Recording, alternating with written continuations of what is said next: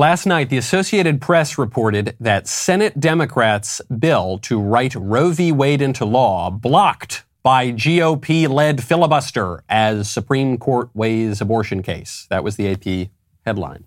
MSNBC similarly reported that a GOP-led filibuster derailed the bill to codify Roe v. Wade protections. And since the AP and MSNBC reported it, you will not be surprised to find out that that is not true. The Democrats' abortion bill failed by a vote of 49 to 51. That is not a filibuster. The filibuster is a tool to delay or block legislation in the Senate. It has been used by both parties and defended by both parties, including people who are now in the leadership of both parties, many, many times throughout history. But it was not used here because you don't need to use the filibuster if the other side can't even win a simple majority of votes for their bill. I obviously do not put it past MSNBC and the AP to lie, but in their defense, I also wouldn't be surprised if the geniuses running those news organizations simply didn't know what the word filibuster means. Regardless, contrary to what the AP and MSNBC reported, the bill did not fail because of any strange rules, any chicanery. It failed because most senators voted against it. And most senators voted against it because it would have outlawed virtually every abortion restriction in the country. It actually did not seek to codify Roe v. Wade into law. If that's all the bill had sought to do, the bill almost certainly would have passed because squishy Republicans like Susan Collins and Lisa Murkowski almost certainly would have voted for it. The bill went further because Democrats have adopted an extreme position on abortion that has absolutely no basis in the American legal tradition and almost no currency among the American people, just 6% of whom support it, which is why they're taking to the streets and throwing Molotov cocktails through the windows of pro-life pregnancy centers and screaming in front of the houses of Supreme Court justices and scaring their kids in the middle of the night. The pro-abortion movement cannot seem to gain any more power. It can't seem even to hold on to the power that it already has in the ordinary political process. So now they're looking outside the political process to mob justice in residential neighborhoods. I'm Michael Knowles. This is The Michael Knowles Show.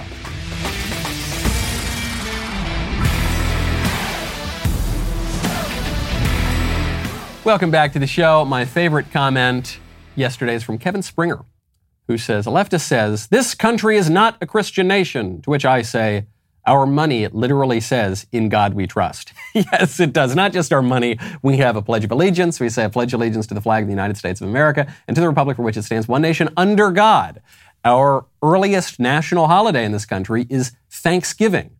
To whom do you think they were giving thanks? It's pretty clear. Actually, later on, George Washington tells us to whom they were giving thanks. Our other national holiday, the 4th of July, what does that commemorate? It commemorates the Declaration of Independence. What does the Declaration of Independence say? We hold these truths to be self-evident that all men are created equal and endowed by their creator. Who's that creator? We're talking about the big guy. We're talking about God. It's a completely ahistorical argument to say that America is not a Christian nation, to say that Christianity is not the animating spirit of America. It has been from the very beginning. And so what the libs try to do is they take one or two lines from a private letter of Thomas Jefferson or the Treaty of Tripoli, where we were trying to convince Muslim pirates to stop stealing our sailors. And they take them completely out of the historical and philosophical context of the country, and it leads people astray. It's lots of wish casting from the secular left. Now, speaking of very zealous leftists, you know, we've had this scourge of protesters outside of the Supreme Court justices' homes, yelling, screaming, doing all sorts of nasty things, waking up the justices' families in the middle of the night. We've seen violent pro-abortion demonstrations in the rest of the country, Wisconsin, Oregon, Maryland, throwing Molotov cocktails, vandalism, graffiti, all sorts of things. I want to make sure that we're not just in an echo chamber here. We're not just talking to ourselves. So I'm bringing on someone who I suspect is more reasonable than Joe Biden. I hope he's more reasonable than Joe Biden. This would be David Pakman. David coming back to the show, nationally syndicated progressive talk show host on TV and radio. David, thank you for coming back to the show. The first time went so well, I had to come back for seconds. I knew it. That's why we invited you back. And listen, I was disheartened to see that Joe Biden and Jen Psaki would not condemn the protests at all hours outside of the justices' homes and residential neighborhoods before their families. I suspect, I mean this sincerely, I'm not being facetious at all. I suspect you are more reasonable than the staffers at the White House now. Can we at least agree this is bad? It is bad to protest outside of Supreme Court justices' homes?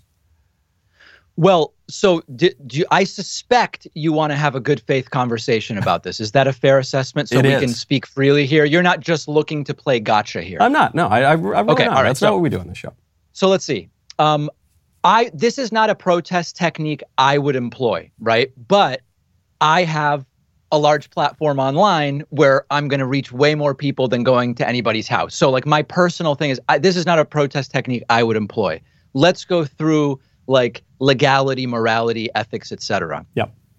Anything that is a criminal act, like a Molotov cocktail, destruction of property, whatever, it should be reported. If there's a crime, people should be charged. If you can get a guilty verdict, they should be, sentenced. Fine. Very, very good. Yep.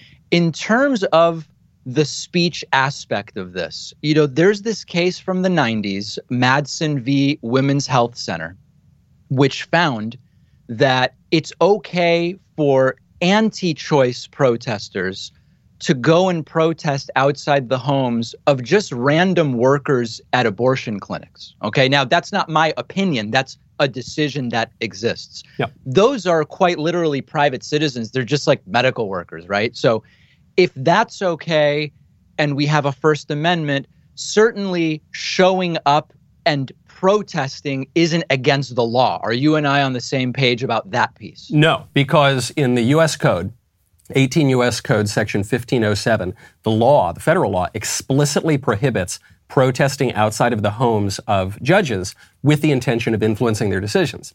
So if the they were... The decision has been done, though. No, it hasn't. The decision hasn't come out. There was a leaked draft of the opinion. So I would agree with you. It's not clear that they were in violation of the law if the decision had already come out and they were just expressing their anger.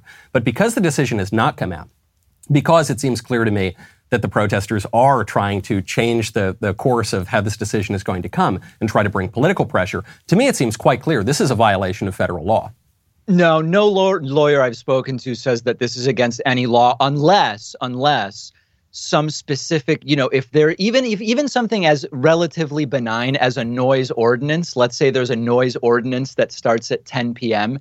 Yeah. If it's 11 and you're being loud, okay, now we have something to talk about. But that's not the law that lawyer who says there's any law being broken here. That is the law. I mean, the viewers are free to go check it out, but that is a very specific law. There's actually a Virginia statute too, but I'm just talking about the federal law.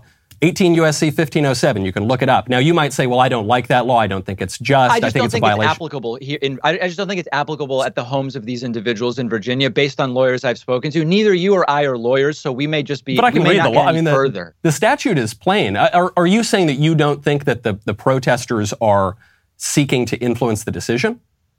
I haven't spoken to them, so I really can't say. But you can hear what they're saying, right? What's that? You can hear the sort of things that they're chanting. They're not saying. I actually have not heard what they're chanting. I have not. Okay. I don't know what are they chanting? You tell me. They're chanting "My body, my choice." They're chanting. My body, my choice isn't change the decision. Of course it is. That's just their opinion, right? My body, my choice. They're chanting in support of the ruling that will be overruled by the Dobbs versus Jackson Women's Health Organization case. Listen, I think that if we want to get into the minutia of this at the legal level, I think you would have a hard time arguing that legally saying "my body, my choice" is equivalent to saying "change your decision." So I don't know, David, that this is the best path for us. What would they be doing outside of the justices' homes before a decision comes out, after a leaked opinion? Expressing their opinion. I mean, listen, legally, I don't think you're going to win on that. I don't think you're going to win on legally they were breaking the law because they said "my body, my choice." It seems very weak. No, David, they're not merely saying "my body, my choice," and they're not merely posting some opinion online. They're going to the homes of these people. Actually, the group that sent them, it's called Ruth Sent Us, they said that this is an unacceptable attack on women and LGBT, and we need to force them, right? That was the key word. We need to force them to change their views using a diversity of tactics. And we would acknowledge that peaceful protesting is just one tactic, so it seems like they're calling for other things. But even that word force, what is that word force? Michael, now you're blending, now you're saying, well, they've used peaceful protesting, but they're calling for other things. No, but so they've broken. That isn't my problem. No, I mean, I think that that is a separate issue. But the very fact that the organization that sent... I'm sorry? But you introduced it in this conversation. That's a problem as well, that they're calling for a diversity of tactics. But the chief problem that we're discussing here is that the organization that is taking responsibility for sending the mobs to the justices' homes says we need to force them to change their minds. We need to force them to not attack women and LGBT and all of the other minority groups that they're discussing. So even the word force would suggest to me that they are attempting to influence the decision and therefore are in violation of this law. Yeah, I'm not trying to skirt the main point you're trying to make, which I am unsure I can identify, but I haven't seen that specifically said, so it's just hard for me to comment on it. I can you're pleading ignorance on this point. No, I'm not pleading ignorance. What I can speak to is, if any crime has been committed, charge them. Okay. I'm totally with that. I'm totally with that. Yeah. Okay, that makes sense. Do you think now, from your perspective as a reasonable Democrat, if you were advising Democrats? I'm not a Democrat. I've never been associated with the Democratic Party. Really? What, yeah. Are you in any party or you're just independent? No. Yeah, I'm just independent. You would generally vote for Democrats, I would assume. I vote for more Democrats than Republicans. I don't care about parties, though. I see parties essentially almost like corporations that justify their own existence to just continue existing in opposition to the other party. Do you really vote for Republicans?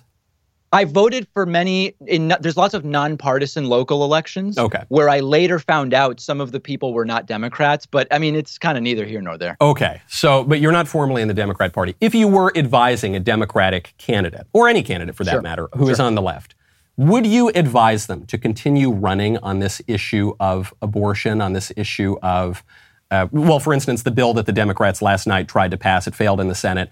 They said it was to codify Roe versus Wade. It actually went further to create even more abortion protections. Would you advise them to run on this issue in the midterms or to back away from it in the midterms?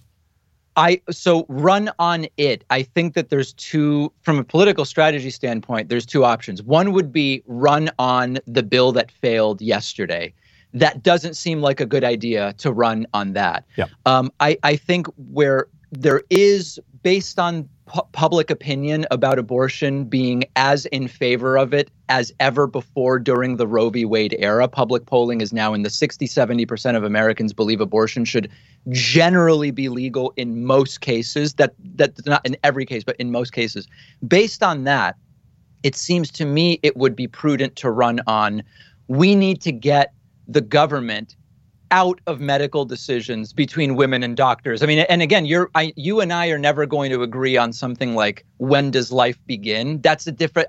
we might agree on that. I had a gal who came... Whoa, hold on. But let me at least finish my sentence. Sure. You asked me about strategy. It seems to me that since most Americans think abortion should be legal in most cases, the right strategy thing would be, we need to get the federal government out of in the middle of these medical decisions. But right now, if you let's say that the leaked opinion actually ends up being the final decision. Let's say that Roe v. Wade is overruled instantly, as Elizabeth Warren says, abortion is severely restricted, if not outlawed, in more than half of the states. Instantly, you're in a very different situation. Sure. Knowing that there are all sorts of polls. There's polls that show that 94% of Americans reject the absolutist view of abortion held by some Democrats. There are polls, as you cite, that show that when you ask the question, do you support Roe versus Wade broadly, then there is some majority of Americans that broadly want some abortion liberality. Michael, that's very mealy-mouthed. I mean, let's just be honest.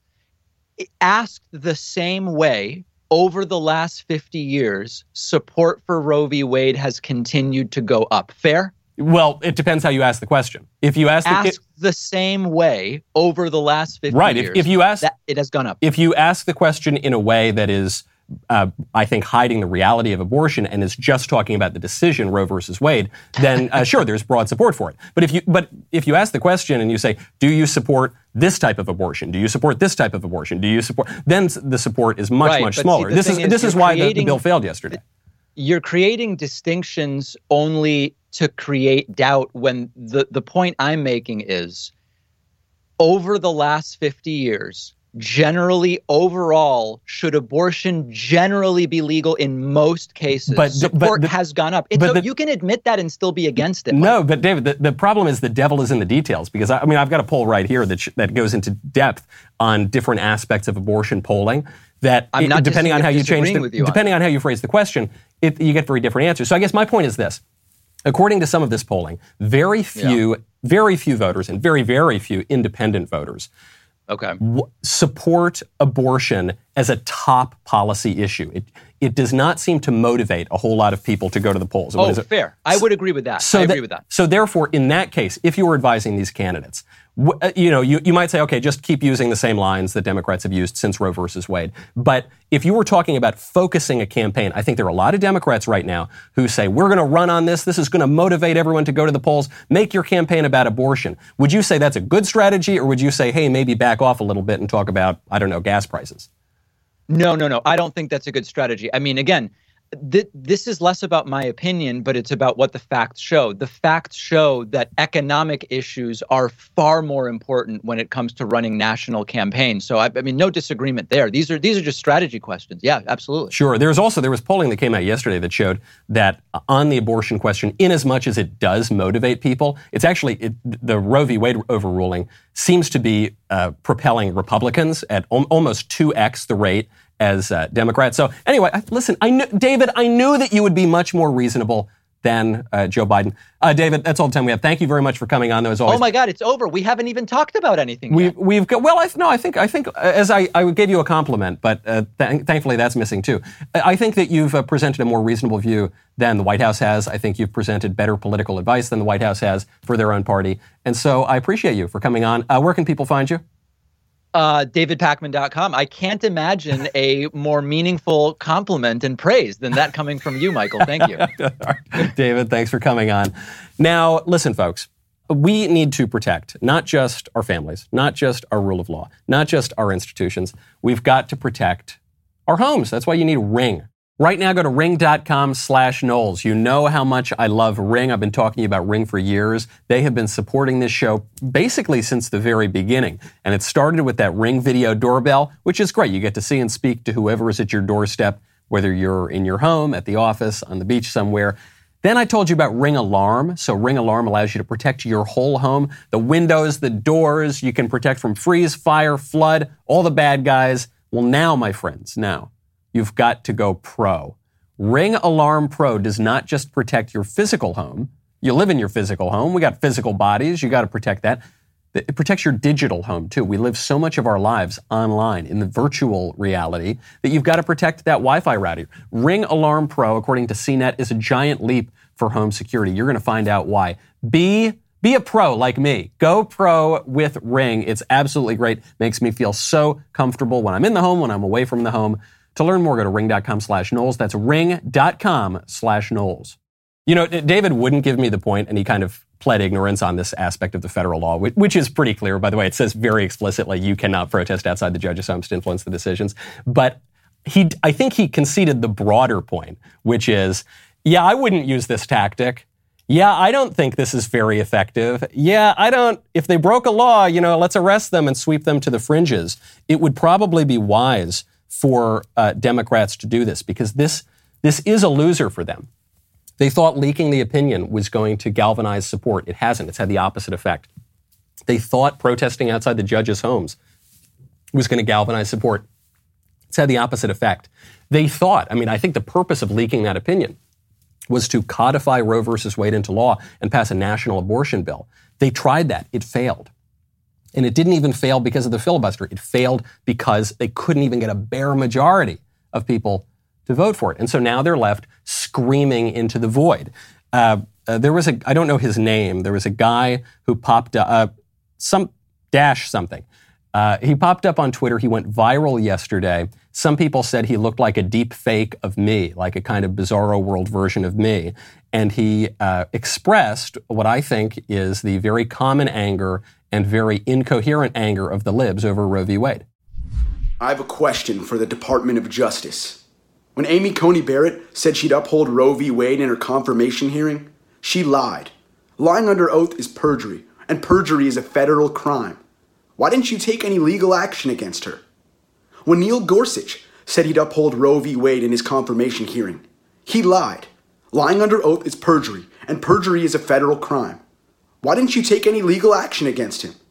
When Brett Kavanaugh said he'd uphold Roe v. Wade in his confirmation hearing, He lied.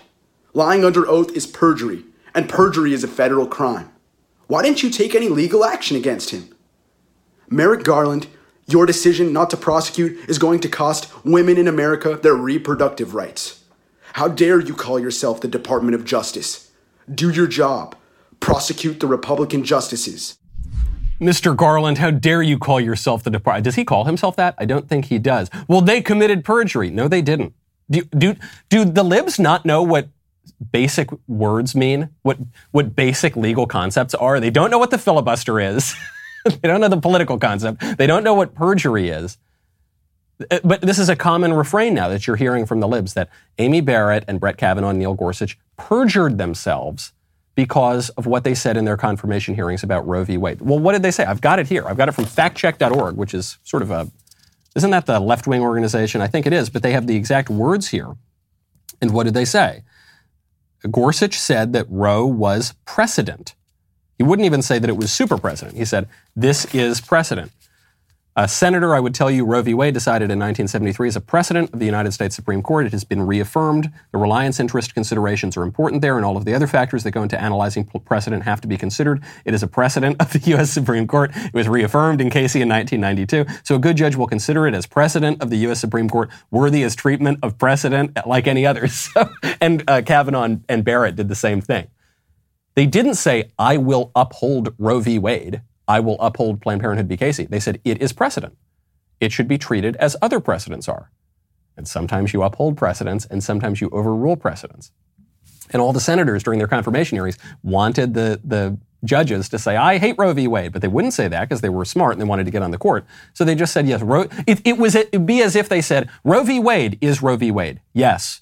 And Planned Parenthood v. Casey is Planned Parenthood v. Casey. And Roe v. Wade has 3 words in it, Roe versus Wade, and one of those words starts with an R, and the other with a V, and the other with a W. And that is my opinion of Roe versus Wade. And that's what they said, and now they're going to overrule it. It was a precedent. Might not be a very important precedent for much longer. This issue, I got into a little bit with David. This is a loser, not just in terms of where the support is. David made the point that Roe v. Wade, the concept of Roe v. Wade is popular enough. But abortion itself is not very popular, which is why you've got to go into the details and why you've got to change the wording from the way Democrats have in the polls to the way Republicans do in the polls. And then you've got the motivation factor. People are simply not motivated by this issue at all. Only 1 in 5 independent voters, according to new polling by the RNC obtained first by the Daily Wire, 1 in 5 independent voters say abortion is the main factor for them in determining a candidate. Only 16% of independent voters said abortion should be allowed at any time during the mother's pregnancy for any reason. When you add Republicans to that number, then that number goes down to 6% of the electorate. So it's the top issue for only 9% of voters. It's a loser, Democrats. I mean, keep it up. You're only winning votes for Republicans at this point. You're only winning support for the overrule of Roe versus Wade, but you are not helping your own side.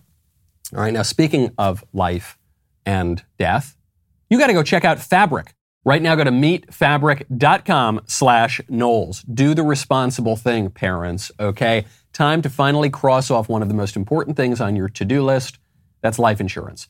Fabric makes getting a great term life insurance policy for your family quick, easy, surprisingly affordable. Fabric was built specifically for parents to help you manage your family's financial future like a parenting pro, stress-free.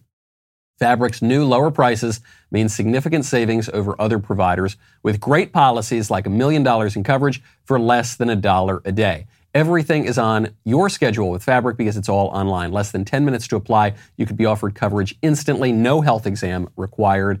Just personalize your quote to fit your family's needs. You will be set with high-quality, affordable protection for your family. You will sleep easier at night. You will have done the responsible thing. It's backed by Vantis Life. Really, really important to do. Right now, you got a 30-day money-back guarantee. Protect your family with term life insurance now in just 10 minutes. Apply at meetfabric.com/Knowles. That's meetfabric.com/Knowles. How do you spell it? M-E-E-T, fabric.com/Knowles. Fabric Insurance Agency policies issued by Vantis Life. Not available in New York and Montana. Prices subject to underwriting and health questions. The weird sex stuff does not play for Dems, whether we're talking about abortion or whether we're talking about gender or transgender or orientations or all sorts of sexual issues. You know that the number of genders has multiplied in recent years from 2 to 56 to 75. Now there's a new gender. I found one yesterday. I had never heard of it before. That would be cake gender. Okay, I would describe xenogenders as a gender that could not typically be described with terms such as masculinity, femininity, neutrality, androgyny, things like that. It's more of not how you relate to a particular gendered experience, but more of how you relate to things. For example, cake gender. I know a few people who personally use this. It's typically described as them feeling light and fluffy or sweet and warm, and it's not something that you could typically describe with the terms masculine, feminine, androgynous, etc. Another example of cake gender would be if someone feels like they have different layers or flavors to their particular gender. I'm cannoli gender. I'm a little prickly on the outside maybe, but really soft and sweet in the middle, and full of chocolate chips actually too. Every gender identity other than man and woman is a euphemism for narcissism, I have come to realize. Every single one. You can be a man, you can be a woman. Before you become a man or a woman, you could be a boy or a girl. Every other gender identity is just a case of people thinking about themselves too much. It's not that they think too much of themselves necessarily. It's that they think of themselves too much. And a man wrapped up in himself makes a small package indeed. Cake gender, the way that this lib, who brought to us, of course, by Libs of TikTok, the way that she describes cake gender is to say, I think that I'm sweet. I think I'm a nice person. I think I have some levity to me. And therefore, that's a special gender identity that makes me really special and unique. No, most people are kind of nice. At least some of the time. Most people can be sweet some of the time. Most people have some levity. Most people laugh occasionally some of the time. That doesn't make you super duper special, okay? It's a good thing. It's good to be encouraged. But stop. If you just think about yourself and all the ways that you're so super duper special and so different from everybody else, there will be no end to that. All you will do, like Narcissus, is just look down at the mirror and just see yourself, and you won't be able to see all the other beautiful stuff around the world. You won't be able to lift your eyes to heaven. You won't be able to look around at your community. You're just going to be thinking of you, and that's not good. That's going to drive you crazy, and the people who fall into this stuff are crazy, and they're behaving in a really crazy way. And the way to stop it is to just stop thinking of yourself so much. You are born with the facts of your sexual identity. Namely, you're a boy or a girl, a man or a woman. That's that. Just accept that and move on. You do not need to discover or invent or develop your sexual identity. You've got it. There you are. Those are the parameters. Those are just like a sonnet has limits, just like all great art has limits. Those are your limits, and you have unique aspects to yourself, and you can develop your own personality. But you don't need to reinvent everything, okay? And actually, when you think about other people in the world, and when you move on, when you can accept the basic facts of life, that will free you to think about more important things. It will help you to grow up, which is really what so much of this sexual revolution stuff is about. It's a bunch of people who are stuck and stunted in their maturity at, the age of 12 or something, and all they're thinking about is the very base level, titillating kind of fleshy things. Move on, guys. At a certain point, we have to grow up, or we're going to have a society of overgrown children, which is unfortunately what we have, and it's not leading to lots of great things. This is, by the way, I don't just want to beat up on the people with the weird sex stuff. We all fall into this sometimes. This is why personality tests are so popular on the internet. Am I an EPDJ or an IFP? What am I? You're such a Pisces.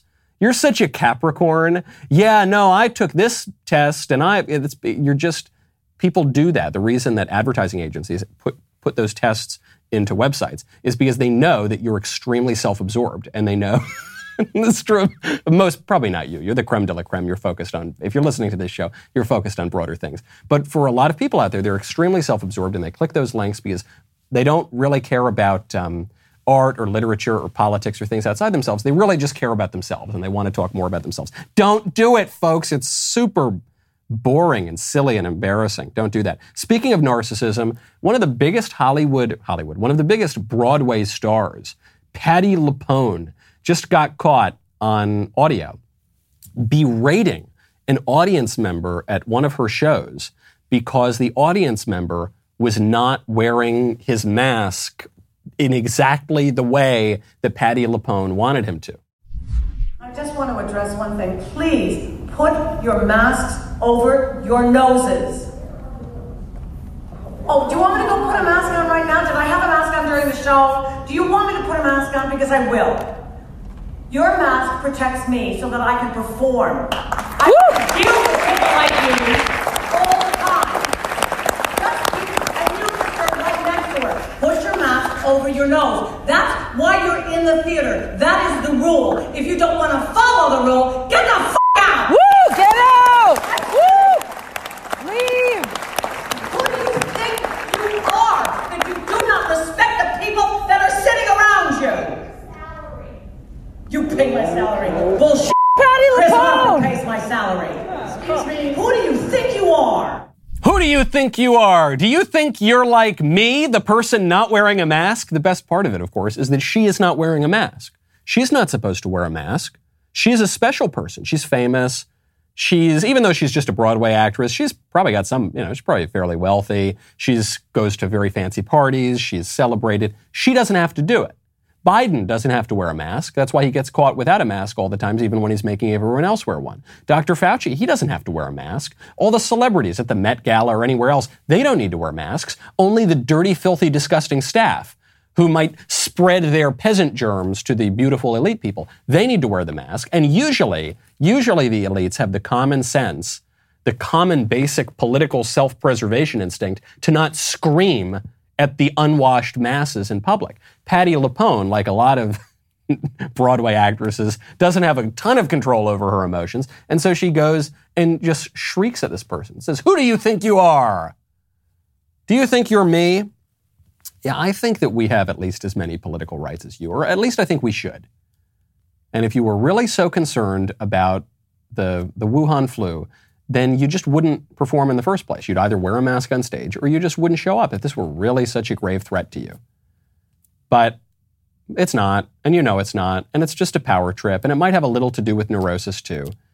But we're not going to take that anymore, okay? And I give a lot of credit. The guy in that audience is the kind of guy who would go see a Broadway show. So I don't think that this was some rock-ribbed, radical, right-wing Republican or anything. This is the kind of guy who will go to very left-wing cultural events. And he just said, look, I'll put them, but I'm not going to have it over my nose, and I'm not going to back down to you, Patti LuPone. I don't think so. The libs are totally, totally disconnected from reality at this point. Do you remember a few weeks ago, we heard that there might be some food shortages in this country. We had an inkling that this was true because, well, for one, our grocery stores have had some weird stocking issues. Supply chain hasn't been great, to say nothing of prices going through the roof. And when we suggested that, what happened? The libs called us conspiracy theorists. The libs said we were spreading far-right misinformation, disinformation. Oh, whoops. Not only do we have a food shortage, we have a shortage of baby formula. 40% of all baby formula products nationwide are currently out of stock. That's according to CNN. The libs are blaming this on a recall of products from this one Michigan plant that's run by Abbott Nutrition. There's a question, why was it shut down for so long? Why couldn't they just resolve this issue and then reopen it? The baby formula shortage is a big problem because, one, not every baby can breastfeed, not every baby can latch, not every mother can produce milk. Sometimes the mother can produce milk, but not enough milk. So this is a real problem. When you've got a little 3-month-old baby, the baby's got to eat. If you don't have formula, that is as acute a problem as there can be in a country. The timing of this, though, really throws it into stark light. The conservatives right now are very, very worried that America won't be able to feed its babies. The conservatives are trying to pass bills. The conservatives are writing to the heads of the agencies, like the FDA, saying, what's going on? We need to make a more efficient process. We need to pass some emergency legislation. We need to get formula to the babies. That's what the conservatives are worried about. The liberals are worried, deathly afraid that they won't be able to kill as many babies anymore. The conservatives want to feed the babies. The libs want to kill the babies. The conservatives are proposing legislation to feed the babies. The libs are proposing legislation to kill the babies, actually to kill more babies even than you would see in a framework of Roe versus Wade. Which do you think is more popular? Well, we know. We know because the abortion bill failed. So we know that that's not particularly popular. So why are they doing it? Why are they doing it? I think, one, they're really trapped by their own ideology. I think, two, they're captive to their radical base, which wants abortion on demand without apology. And three, I think it's just kind of the devil, folks. I think, it's kind of like that bell curve meme where at the very bottom of the bell, like the really dumb people on the bell curve, they're just like, duh, bad people collude with the devil. And then in the middle, it's like, well, no, actually, it's because of all of these rationalist reasons that blah, blah, blah, blah, blah. And then at the very top of the IQ bell curve, it's like, no, it's probably just the devil. I think that's kind of what it is. When you see people crazed, like Elizabeth Warren was, fire in her eyes, fingers itching for the tomahawk, saying, I'm so angry about Roe versus Wade. We're going to stop it. We're going to kill all these babies. We're going to fight back against these babies. The only way that I can explain that mania, ultimately at a really deep level, is that evil is real. There's a personification of evil and people collude with it. That's it. Do I sound like a crazy conspiracy theorist? No, I think I sound like pretty much every wise person throughout the history of the world, all of whom knew that good and evil are real things and have real personalities, and we have some relation to them. Okay, there is a former Ohio State Senator, a blue check on Twitter, Nina Turner, who she's actually taken it all the way to its logical conclusion and has said, look, there's a baby formula shortage and Roe v. Wade might be overruled. This just shows you, right? If you were a conservative, you'd say, this just shows you we need to feed the babies. She said, this just shows you how important it is to kill more of the babies. We got a baby formula shortage. What's the answer to that? You can either make more food or kill more babies. And this woman actually says, quote, there's a national shortage of baby formula. That means babies are going hungry. Instead of taking care of our nation's children, conservatives are worried about banning abortions. Sickening. And this is actually, in her defense, this is the left's argument for abortion.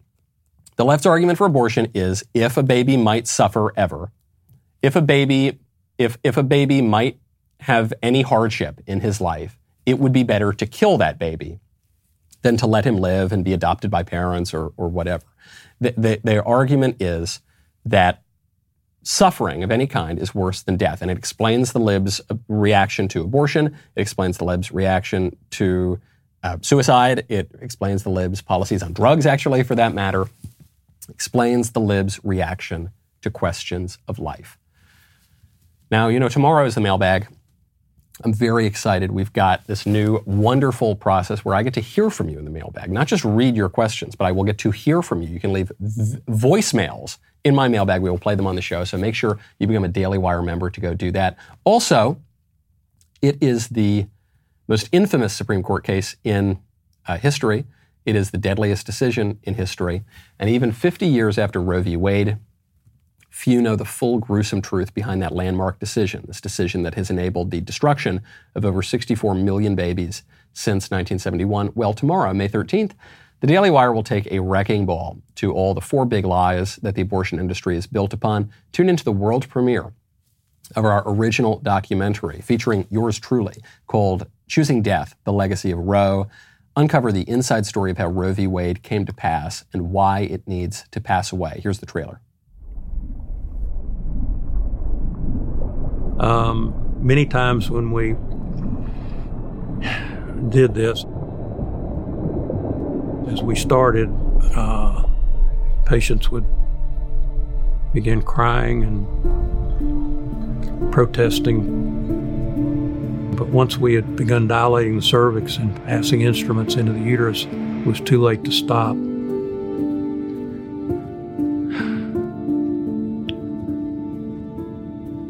I was handing hush money to women who we had left pieces of their baby. We had put these women's lives in jeopardy. We had put their lives at risk. And we were literally giving them a check for $800. And for a poor woman, $800 is a lot of money. I mean, there have been so many moments in the last decade plus of going undercover in abortion clinics myself and seeing just heartbreaking things. Women vomiting in the hallway of an abortion clinic, crying out in pain. The late-term abortionists talking casually about how they would literally leave a born-alive baby to die. Or if you deliver the baby in the toilet, then you pick it up and stuff it in a plastic bag and bring it to us. Babies are being born alive, and the backs of their necks are being slit. They are being drowned. Their necks are being snapped. It's happening more often than people want to think about. These abortion facilities, these abortion providers, these doctors, they don't care about these women. And you're realizing you're watching in front of your own eyes play out America's greatest horror story, which is how we butcher children in the name of choice.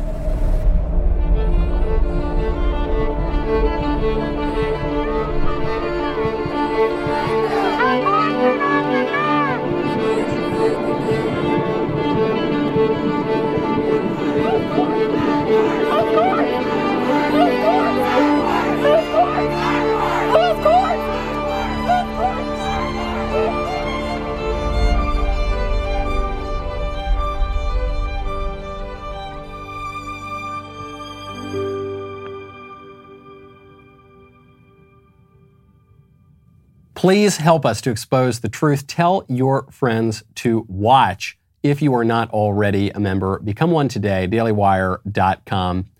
Tune in Friday to the documentary Choosing Death, The Legacy of Roe, dailywire.com/choosing. Head on over there right now to join the fight. We'll be right back with a lot more.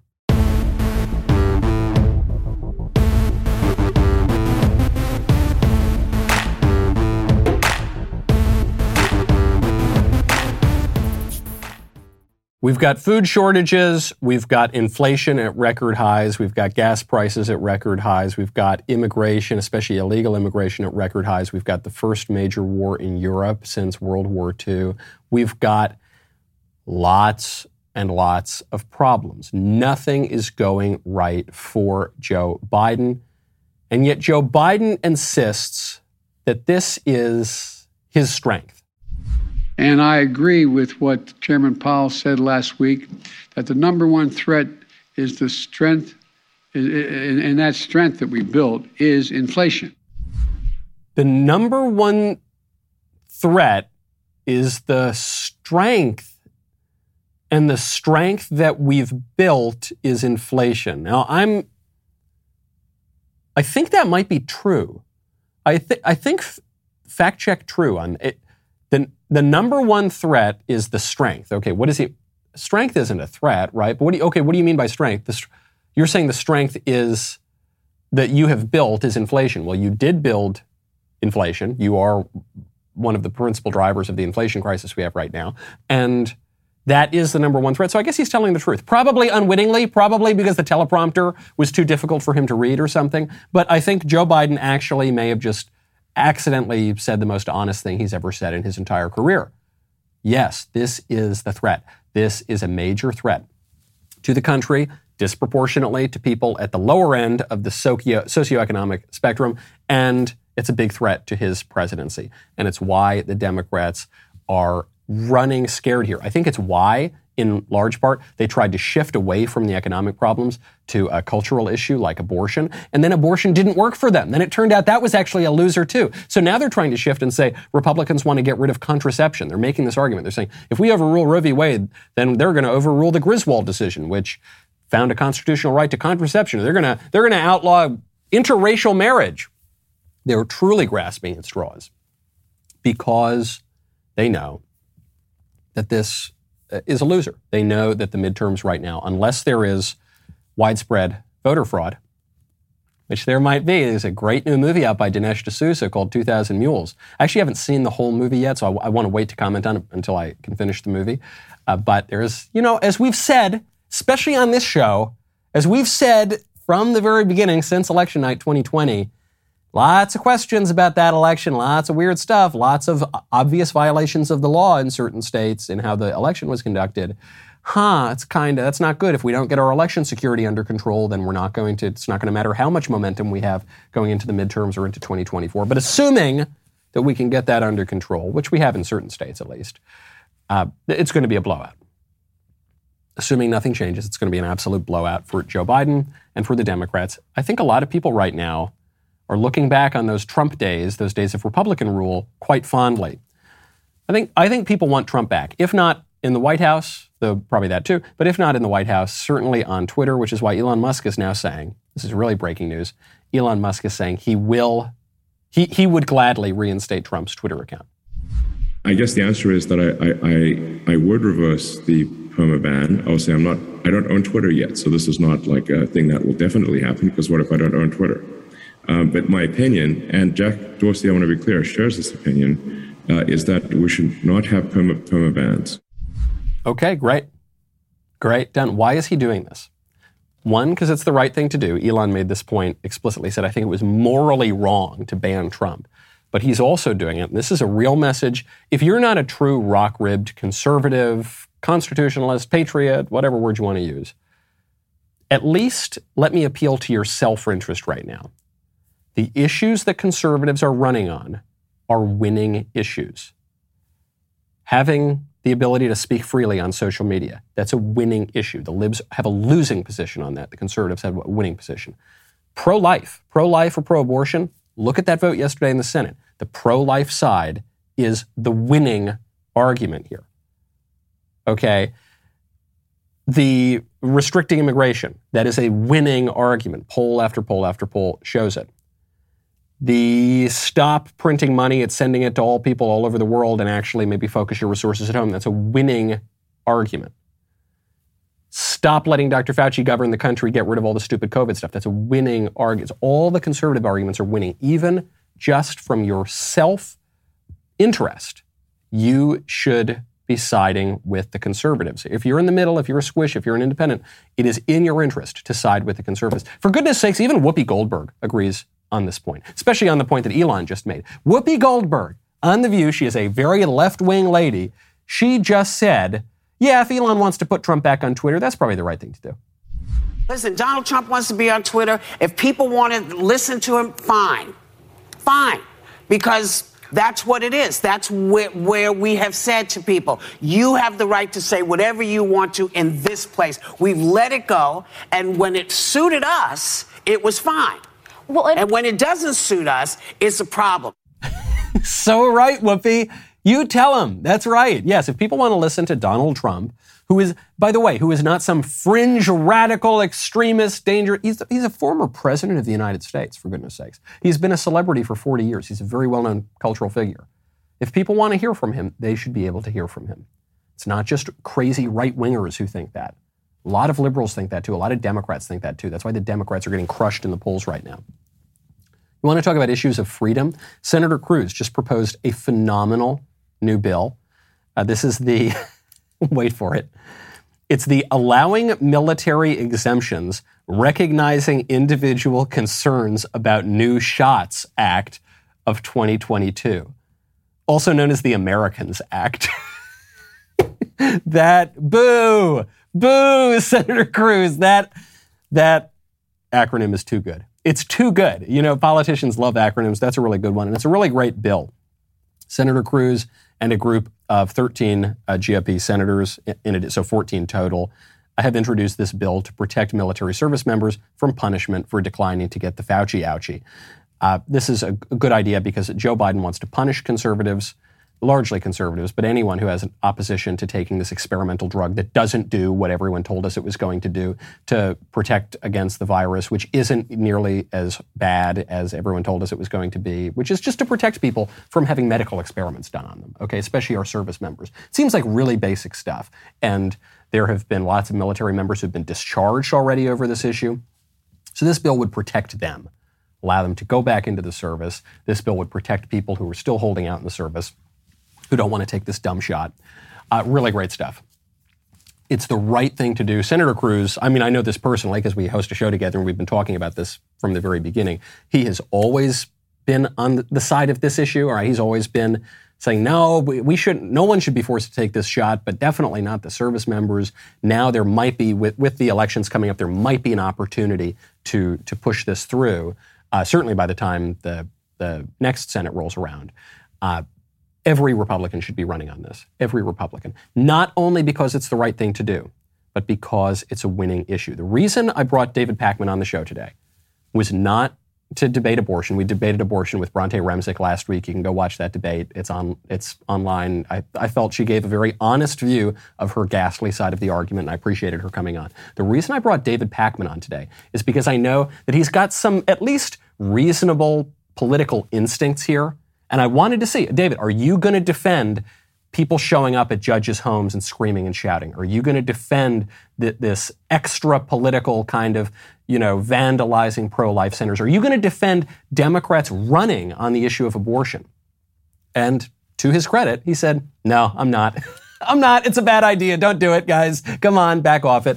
I hope that the Democrats don't get the message. I hope Republicans hold firm. I hope a lot of people in the middle catch what's going on right now and see these two visions of the country and side with the people on the right.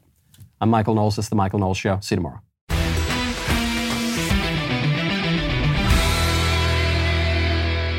If you enjoyed this episode, don't forget to subscribe.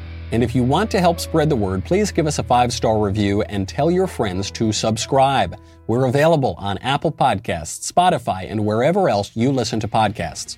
Also, be sure to check out the other Daily Wire podcasts, including The Ben Shapiro Show, The Andrew Klavan Show, and The Matt Walsh Show. The Michael Knowles Show is produced by Ben Davies. Executive producer, Jeremy Boring. Supervising producer, Mathis Glover. Production manager, Pavel Vidovsky. Editor and associate producer, Danny D'Amico. Associate producer, Justine Turley. Audio mixer, Mike Coromina. And hair and makeup by Cherokee Hart. The Michael Knowles Show is a Daily Wire production. Copyright Daily Wire 2022. John Bickley here, Daily Wire Editor-in-Chief. Wake up every morning with our show, Morning Wire, where we bring you all the news that you need to know in 15 minutes or less. Join me and my co-host Georgia Howe for daily coverage of all the biggest stories on Morning Wire.